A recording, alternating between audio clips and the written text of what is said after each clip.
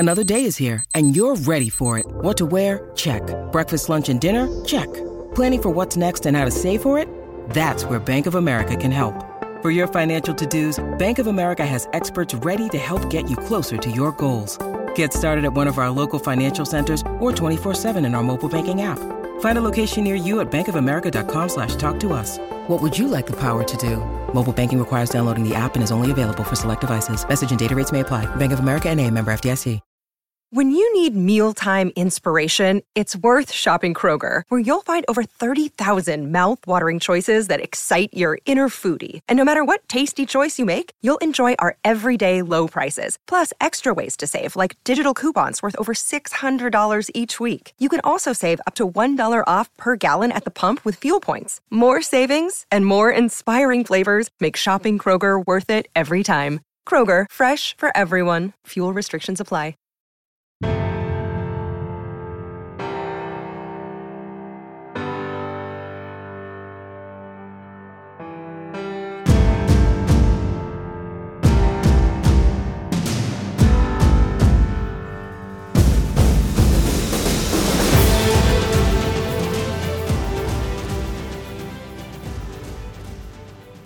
On today's podcast, we talk with one of our first state champions of 2020, head football coach at Pine Richland High School, Eric Kasparovich. Eric, it's great to have you back here on the podcast. Hey, love being here, Keith. Thanks for having me back, and it's nice having a little break now. We just finished up about 11 days ago, and I'm already bored to death. So good to be back talking football. Yeah, I mean, a coach's work is never done right. You always say you're going to take a little bit of time, enjoy things, and then you find yourself, thinking about things and planning things. And, we're already into clinic season, and, all those things start to happen. It just continues on and on. But, congratulations again. Second state championship in 3 tries here. You guys are doing a great job over there at Pine Richland. Yeah, thanks. It's special, man. Great group of kids, and second one that we've had been lucky enough to win. And in 17 we won. We had some, Phil Dracovic, high level quarterback, and that was a special group. But this group was special in its own right, where we didn't have a Power 5 kid, right? We just had a bunch of really good high school football players. A couple kids are going to play Division II, some maybe small Division I. Maybe a max score here or there. But point is, it's just a great group of kids, played together all their lives. I know you're from Avon, and reminds me a lot of that community. Just kids that have played football together since they were in youth football, grew up throwing the ball to each other out in the yard, and then finally come together and be able to culminate that with a state championship is so rewarding to see. The looks on their faces after we won. And just in case there's people from Avon Lake listening, I have to correct you and say from Avon Lake, because if you call us Avon, those are fighting words here. So yeah, okay, it's one or the other, right? I gotcha. Yeah, but it was a fun season here. I'm watching my son and his team play, and something you said before we got going, felt the exact same way, that the season went extremely quick. Now, we played, I believe, 11 games, so a little bit shorter, getting to the point where we were, but just the quickness of the season, and kind of every week, just thankful for getting that next week. I mean, I can remember the first home game for us was our senior night, or I should say second one, primarily because we just didn't know how many times we were going to get to go out on the field. And so, it's so many things this year that you're thankful for, but at the same time, made it go really quick. Yeah, and we followed suit. We did the same thing. I think our senior night was our third game, just because you didn't know. And the season was so quick. I mean, we did the same thing, 11 games. They pushed it back, I think, 3 or 4 before we started. But every day you came in, it was like you're almost like walking on thin ice. You're tiptoeing. I'm afraid to look at my phone or look at an email or get a phone call from the AD saying we're shut down. So every day was just kind of like you weren't sure, and you were just blessed and thankful to be there. And it really made you appreciate it, right? It was like going to a fancy restaurant and getting that $60 steak. You cut it up into small pieces, and you really, really chew it real slow and savor it. And that's kind of what it was like this season. It was so rewarding because every day you just really, really, took in, you felt it, you thought about it, you digested it, and it really was just a real meaningful season. I mean, some seasons are, 12, 14, 16 weeks. This 11-week season, it felt like it was 2 weeks. It just flew by. And again, thankful and blessed that we were able to play, because I know a lot of states weren't. When you look at this, obviously a lot to build on. Anytime you have a season where you get to the top, you win it all, that's certainly something to hang your hat on and to continue to build the program. But I thought what was interesting is, as we were talking before we got started, is that you kind of have identified maybe some things that can be problematic moving forward, or at least some issues you feel like we have to be aware of this and have a plan for it, attack it a little bit because of the changes in the season. And one of those things was just the ability to really be together as a team, that everything this season has changed. A lot of teams, it's true here, there is no locker room. The kids are putting the equipment in the trunk of their car, right? There is no hanging out time, being together time. Like, those things got severely limited. Yeah, I think a couple things. Number one was that what you alluded to. We didn't have a locker room all year. I mean, we literally got dressed, before they came. As the weather started to get colder, we actually had a little tent. Kind of think like a graduation, had a graduation party, and kids could get dressed in there a little bit. And then we were down in the tunnel, kind of underneath our bleachers there for 2 games. And then as we pursued through the state playoffs, there were still no locker rooms up till the state finals. So you lose all that camaraderie and before practice and after practice, the kids are getting changed and whatnot, and just being a football team. And that's so little things like that. So I think, this going into this next season, that's going to be a big focus of mine, is just building that team chemistry back. And another thing, Keith, too, that is kind of lost is we didn't practice. And again, I'm not sure if every program was like this, but we kept our numbers, we kept our circles tight as we could. So normally we practice 9 through 12.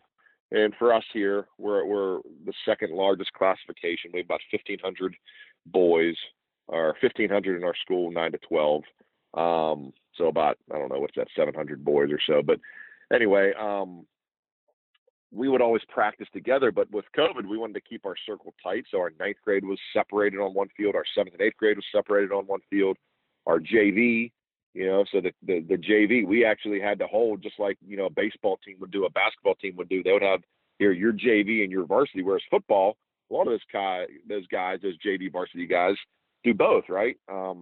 But our JV, we had to kind of say, hey, beginning of the year, you're JV. You guys are up on the other field. We'll see you at the end of the season. We couldn't bring them down on Fridays just because of the cross contamination and all that stuff. Nobody knew, right? Because if you had a case or somebody had a case, were they going to take the whole team? And there were so many question marks. So we kept everybody separate.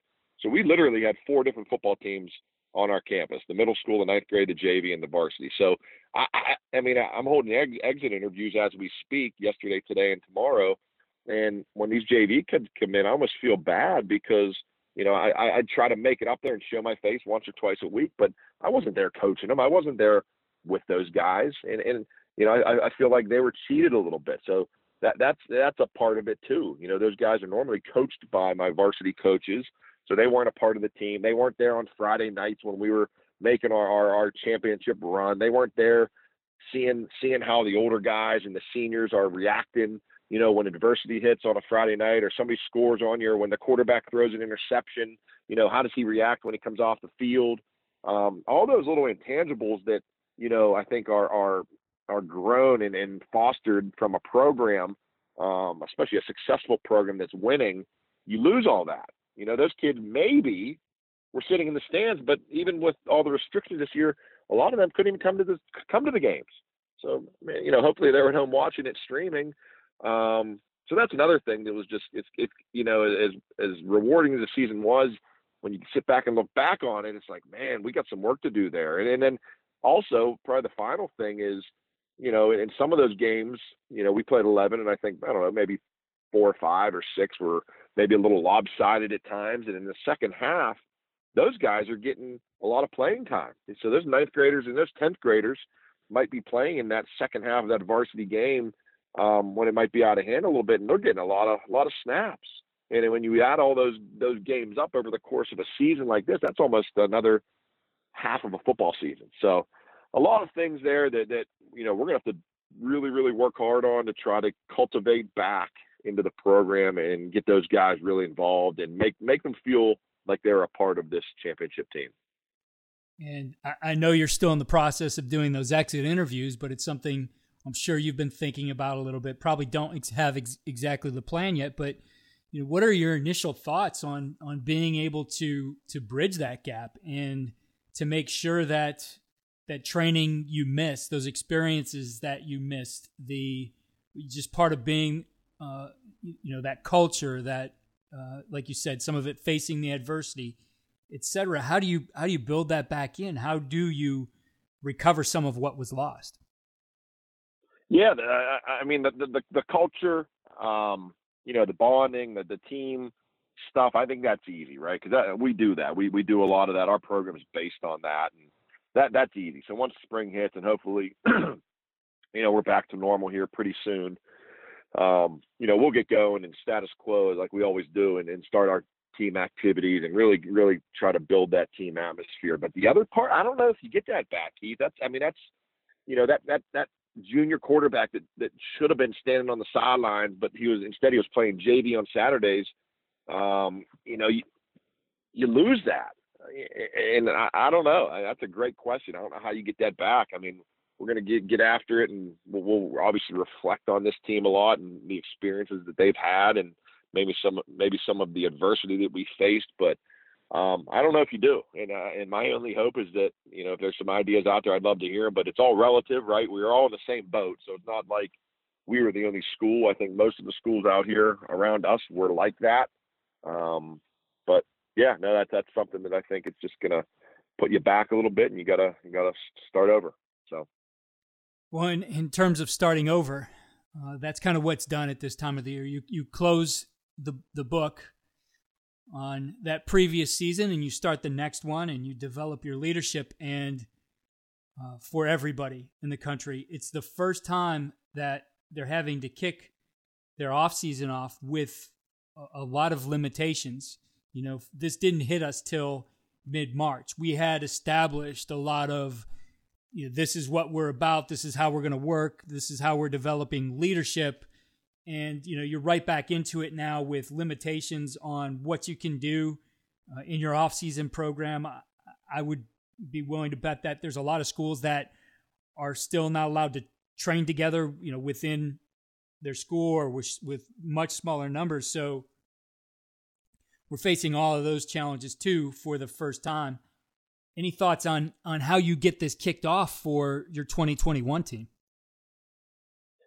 Yeah, I see from that aspect, we were allowed. So by the end of summer, we were allowed to get into the weight room, but we were in small groups. So we were limited to numbers of 25 or less. So that would be the biggest challenge. Normally in the off season with kids playing other sports, our off season workouts, we usually average about, 60 kids, maybe 55, 60 kids. So we'd have to break down into maybe 2 or 3 smaller groups. So from a staffing standpoint, that'll be a little harder on us. We'll have to maybe split up a little bit, but I think that's doable. And I think the kids are used to it. And like before, I think they'd just be happy to get back at it and be able to get into the weight room and work out with their team. And again, I'm hoping things get better. I'm hoping we start that way, then eventually we can get back to normal. But if we can't, then it's kind of the same process we used last year. Small group workouts. Heck, a lot of the Zoom stuff. Everybody said, you can't. It worked out great, right? You were able to Zoom. That's what we did all year. Normally from a football program, on Saturdays we would bring the kids in, just like probably most schools out there, and we'd come in and maybe they'd get a lift, they'd go see the trainer, and then you'd watch film, right? I think most programs have done that. I know some have gotten away from it, but this past year with COVID, we didn't come in once on the weekends, coaches or players. So that's making me look now as the head coach and the program manager. Is that something that moving forward that we would continue to do? All right. So some positives of that or what? I mean, kids can, you're not wearing them out. You're not bringing them in more time than they need to be there. I know my coaches appreciated that. Now, we still did our work and met on Zoom on Saturday and Sunday, and you had your things you needed to get done, whether it was offense or defense. But, what did we really lose? I guarantee you those kids watched that tape, right? We went through and did voiceovers like you can on Huddle and put notes on. Both coordinators did that, and the kids, we sent that to the kids and they watched it. But I mean, what are you really losing when you're not bringing the kids in to watch film on a Saturday morning? It's something that's just what I ask myself. And moving forward, I'm not sure if we'll ever bring the kids in on a Saturday again. So things like that, it's just kind of, it's going to make you step back as a coach and say, why do we just do this? Because we've always done that. Another thing that we did this year, and again, not saying it's right, it was just more or less because of COVID, but we were so unsure if we were going to have a season, and it got pushed back. And once it came time that we got to go ahead and we started practicing, even prior to the season, we hardly ever, we never hit and tackle to the ground. I think we spoke about that before. But to that point, we didn't practice in full pads one time this whole year. So we played 11 games, won a state championship, played really good football. We were great tacklers. We were very physical, and we didn't practice in full pads one time all year, Keith. So that's another thing that's like, well, yeah, that was partially spurned on because of COVID, right? Because we didn't want to have to, normally we do the laundry, and then you're talking about, contamination and this and that. So we didn't even do practice pants. We were in girdles the whole time. So moving forward, that's something else that I think that, we might continue to do. So it's kind of neat how you go through those problems, you have those issues, and then maybe moving forward, that might be the new norm. Right. Well, problems always spark some innovation. And, I think you hit on something important there, right? We are a very tradition-rich sport. The way we do things are a lot of times based on tradition. We've always done it that way. There's not necessarily that push to look at new and different ways, but this was a year where we were forced to do things differently. And I think everybody learned some things. So it's good to hear some of that. I think those are positive things, right? Being able to physically maybe lay off your players a little bit more. And, the results didn't change for you. You were great tacklers. Obviously, the results speak for themselves and what you guys were able to do with the state championship. Looking at, I was interested in watching film and watching film remotely. I know my son still went in on the Saturdays. It was a lot the same, though they were distanced. They might have done it in rooms where they could spread out more, etc. But anything you found that was effective and a little bit different in watching film and giving that feedback and keeping kids engaged while they're actually not in the room going through the previous night's game? Yeah, I think, and again, we during the week after practice we would watch film, like same thing. We had to limit numbers, and we would go in after practice, and whether we watched that practice or the upcoming opponent. But I think watching film, and again, not all coaches, but I know most of us growing up, you always had that one coach that would you were so afraid to screw up because you knew he would just ream your butt out. And it's embarrassing. You have that peer pressure of your friends and getting yelled at in front of everybody. So I think too, by not being together at times, or at least that initial post-game film review, where a coach is real upset because maybe you missed the block or whatever you did, you're not going to get that now because, you're watching remotely by yourself at home. Now, we're still going to get that message across, right? We're going to put the note into the huddle, and we'd actually did some things there along the way where we took out like the good, the bad, the ugly. You've 10 good plays, 10 bad plays, 10 ugly plays, or whatever it is, and sent that out too.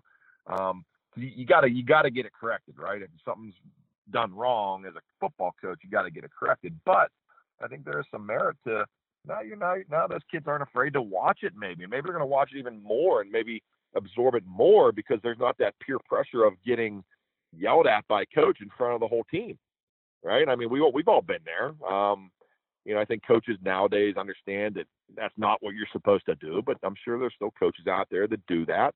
So I think maybe it might be better, right? In the long run, and they're going to actually get more out of it as long as you're, correcting what needs to be corrected. And that was my biggest worry, that, we blocked whatever power wrong, or we couldn't fit up power, whatever it was, game one, and all of a sudden game two, we still don't have it fixed. Well, okay, then you got to figure something out. But we were able to get our problems fixed, and it all worked out for us this past year. And again, moving forward, I think that's what we're going to continue to do.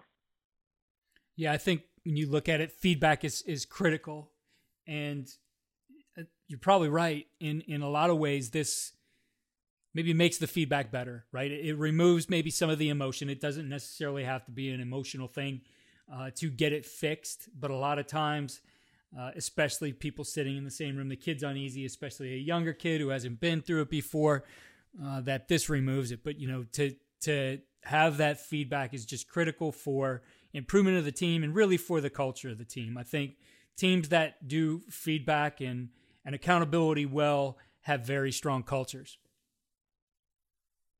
Yeah, no, I agree. And, end of the day, you got to get it fixed, right? It's how you go about that. It's how, kids are going to make mistakes, right? That's okay. Next play mentality, get it fixed. Don't make the same mistake again. And, I think there's different ways of going about that. And, don't always have to do it the way it's always been done, right? I don't know what the cliche or what the saying is, but just because it's always done that way doesn't mean it's right. So I'm kind of a believer in that, and always trying to find the, cutting edge, newer ways of doing things or better ways of doing things.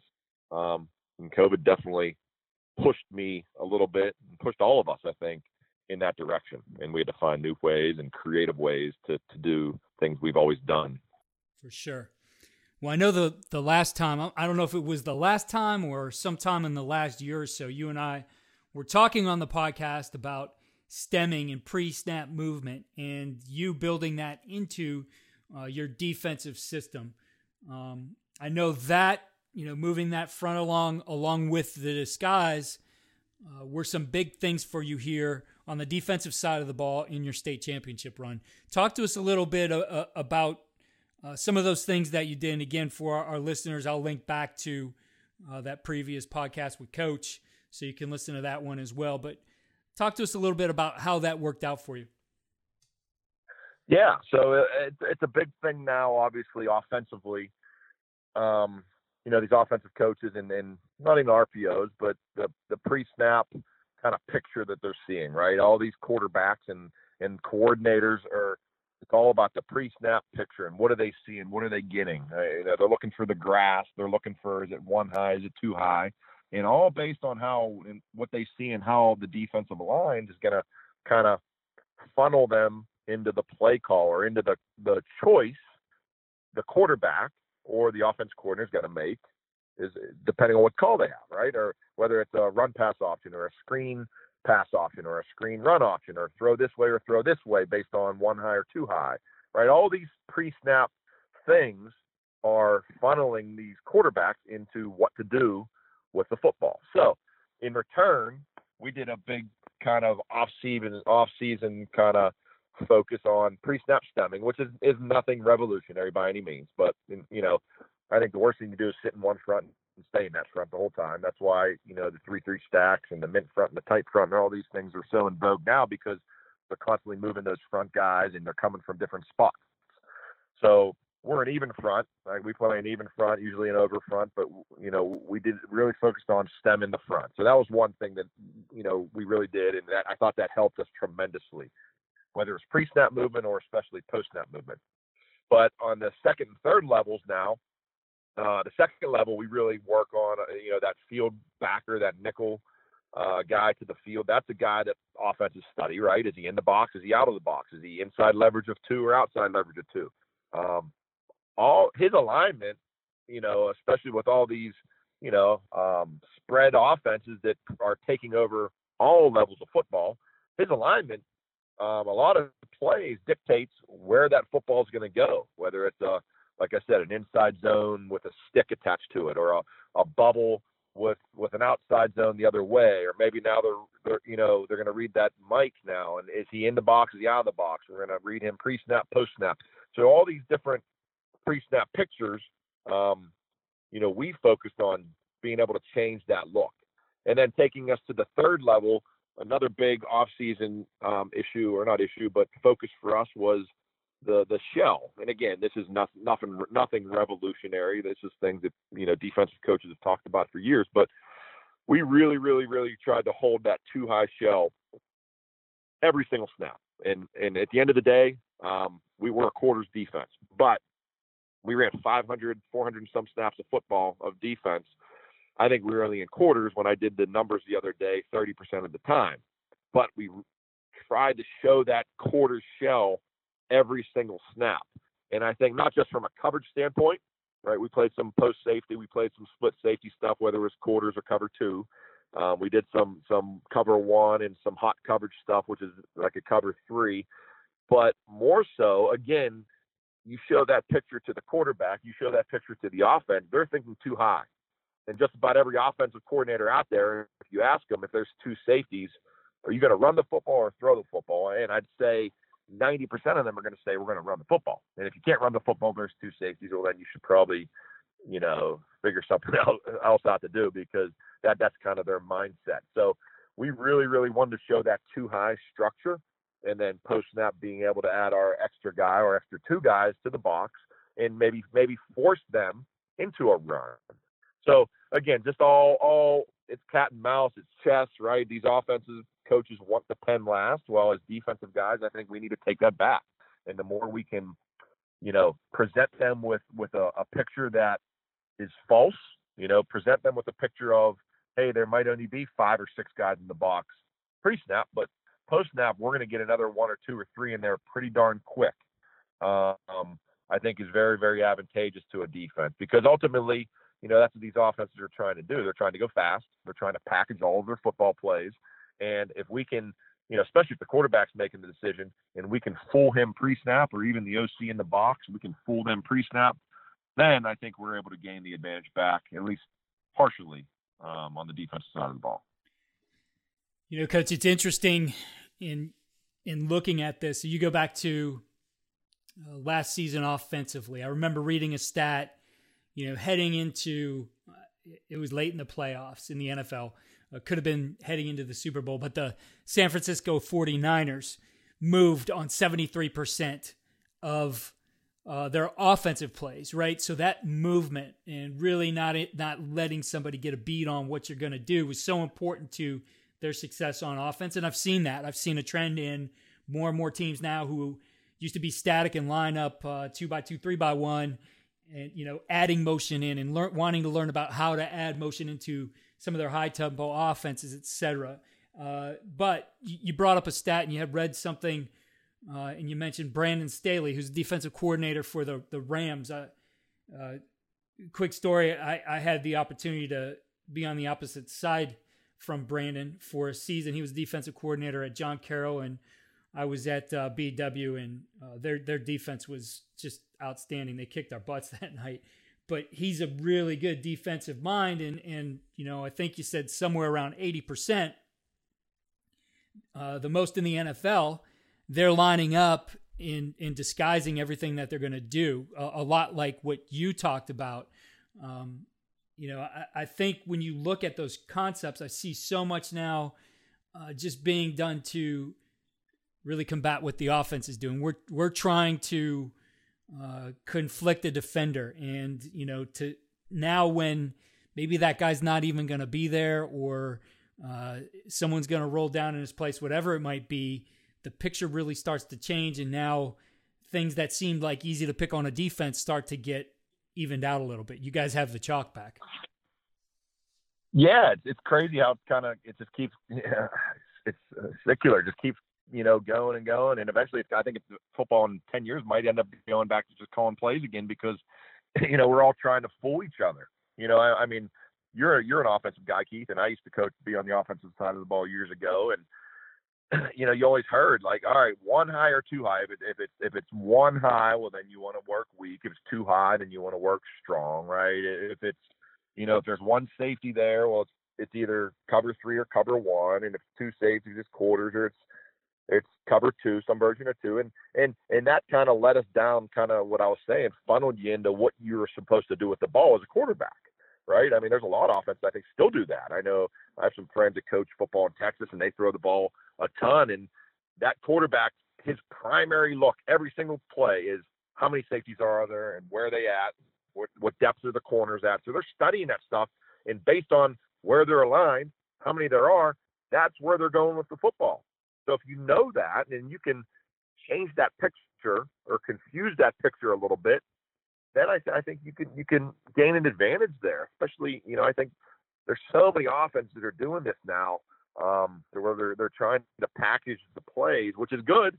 In a perfect world, it works, and it works quite a bit. But as a defensive coach, shame on you if you're sitting in the same front, if you're not moving pre-snap or post-snap, if your safeties are static at maybe 10 yards and post-snap they're staying there, your corners, whatever their alignment is, you're not allowing them to move and change and adjust, then you're asking for it, in my opinion, because these offenses are too good. These coaches are too good that based on how you align, they're going to pick you apart. So I think we need to present them with different pictures, and I think that's a cheap, very inexpensive way to play, or at least to teach on the defensive side of the ball. I don't care what you're running, but you can teach some pre-snap. I think you had a guy on, Keith. I listened to a podcast a while back. I think he used animals or something goofy, like bunch of different animals, and he had like the one guy that had like 60 different fronts. You could probably Nick Davis Nick Davis from Rolls Holman. Yeah, he had everything. Yeah, he had bugs, he had animals. Yeah. So I was intrigued by that, and maybe to that extent, right? He could move every single person, but to along those lines, you got to be able to do some of that to, I think, get that chalk back on the defensive side of the ball. Yeah. Now Nick has engineers in some of the smartest ones in the country. So, although I think he said, they come to him and they don't necessarily have football smarts, but he does a lot with a little, and he themes it all up. Now, in thinking of the too high structure, I know, going back to my days at BW, in the OAC, there were so many teams that were quarters, and I think we primarily saw two things. We saw quarters and a lot of teams going 3 under 3 deep with a rotation of one of those safeties. Now, what we started to get really good at, because you couldn't count on, just 2 safeties and that was telling you what was going to happen, was finding the indicator in the defense. And it's something I've actually worked with, some high school quarterbacks here the last several years, in just teaching them that just because you see too high, that's not going to tell you the picture, that there's going to be a safety. Ultimately, too, I think when you're at the high school level, some of this is to cover up, like make sure you're not out of position because you're trying to disguise, but a safety who tells you exactly what he's going to do. And a lot of times I find it to be, this isn't true 100%, but a lot of times I find it to be that boundary safety, right? And so we started to look at and just study, he's a high safety. We can't stop there. Where is he? Is he inside the hash? Is he outside the hash? When he's inside the hash, what is he doing? When he's, 12 yards deep versus 15 yards deep, what is he doing? And so for these quarterbacks I was working with and looking at their opponents, and we would just do this every week. We'd go through this exercise. We would find those indicators to teach them exactly what that rotation was going to be. And then when you know that's the key, you can put your eyes there post-snap to confirm. So what I'm leading into is that not all disguise is actually disguise, right? So do you have any things you're teaching your guys to maybe keep from becoming an indicator for that quarterback or for the offensive coordinator, and maybe who's calling it from up top? Yeah, so I think the way we do it, I keep them all separate, right? So it's basically four portions. It's our defensive line, it's our field backer, right? The 2 in the box backers in our structure, they pretty much are static for the most part. It's our corners and it's our safeties, and I allow them movement within the call to do what they want and to change it up as they want. That way, it's not just, hey, I'm going to give you three different pre-snap movements, and that way, like yourself or the coach on the opposing side could break that down. And you're spot on, Keith. There are a couple guys that if you really focus on that's the ticket. But the more I can keep them independent of one another, So maybe on this one, the boundary safety is cheating down, but our field backer is wider because he that's his cheat on that play. And then the snap of the ball, they both move. And then maybe the next one, the boundary safety's down, but the field backer's tight now. So that's a whole different picture. I think it's a lot of the same mindset as an offense. When we study offense, and I know that you run power and the back's always opposite, and you have that tendency when the back's opposite, they're running power, but when he's on the same side, it's counter. Well, that's pretty easy to break down. But then when you have teams that allow that running back to align independently on his own, and maybe most of the time he runs power opposite, but then sometimes he runs same side power, or same thing with that sniffer. The fullback is an offense. When he runs power, he's always tight and inside tight on the guard, but then all of a sudden, 2 or 3 times just to break that tendency, he runs power from more of a wing alignment. That's what makes it really difficult when those are independent of each other. So that's what we kind of try to do on defense. We allow kind of those 4 different areas to kind of, they have 3 or 4 things they can do within their base alignment to disguise it. And that way they're never always tied together. And I think it's really hard to get a bead on what we're doing. Structurally, when you're looking at that, to me, it's something I've constantly studied, whether it's been on the offensive side of the ball or the defensive side of the ball. You as the coach, and I remember talking to Dan Gonzalez from Texas about this, right? That the structure you put together for your players is so important that it's almost, you have to look at it as a responsibility to your players that it's sound. And we mentioned as an example, Nick Davis at Rose-Hulman in how he put that together. So it has to be clear. It has to be concise. It has to be very teachable. The language, I think there has to be those learning cues within it, etc. When you're looking at the structure, how you put this together, and what you're talking about is something very dynamic. For a defense to be able to do all that kind of movement and disguise, not necessarily something that's easy on me as the offensive coordinator, and certainly not easy on the players who have to dissect that right out on the field. So it starts with you, though, and on your side, creating that sound structure. How do you do that for your guys? How do you group those things together so that it gets communicated clearly, that you don't end up with people out of position, assignment busts, etc.? Yeah, I think that's that's day one for us. Defensively, every day we do a formation alignment assignment period. We're big time formation based on how we align, but that's all built in from day one. When we start in, April, May, and we were able to get outside, building that structure, they know their alignment, right? And based on different factors that the offense presents us, our defensive front, they have their base alignment. We have different ways we can have them align, but based on, there's multiple things, Keith, just like, you study defense, we study, like, where's the back aligned? And again, nothing revolutionary, but is he deep? Is he even? Where's the fullback aligned? Is he tight? Is he wide? So all these things might tell my nose guard, well, based on this, we want to align in a G, or a 2I. Maybe based on this alignment, we want to be in a shade. And then same thing for my defensive ends, is the back to me? Is he away from me? Is the fullback to me? Is he away from me? So certain times we know, well, hey, if the back's to me, I'm probably going to get red. So I'm probably going to get a veer block. So I probably want to be really heavy on that tackle so I can get my hands on him and surf. And depending on what your technique is, right? But in our structure, that's what we would do. Same thing with the backers. Is the number 2 receiver on the ball or off the ball, right? That tells me a lot from a defensive perspective. It's a safety. If he's on the ball, I know probably 9 times out of 10, offensive coaches do things for a reason. If that dude's on the ball, I'd bet a lot of money he's probably going vertical, and I'll probably bet he's not running the bubble, right? So there's so many tells that you can break down as a defense or break down on the offense from a defensive perspective, that the more and more that we build a lot of that in. So yeah, here's our restruct. Day one, this is how we're going to line up. But within that alignment, you have these 3 or 4 things you can do on any single play to disguise. And then based on game plan, this is how we want you to align when that ball is snapped based on what you see. Is the number 2 receiver tight?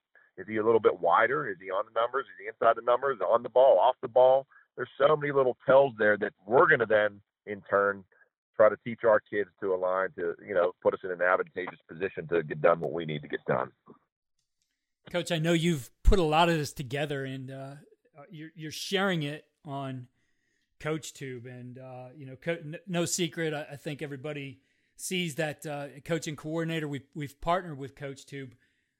I'm really excited about that company, number one, because of what it does for coaches in empowering them to do what you're doing, to share the knowledge you have as a coach, and to not get caught up in what was traditionally the market, meaning that there were production companies out there who would have you come out and shoot some videos and then you were done with it. But at the same time, they had your intellectual property, and you might make 10 or 15% out of it.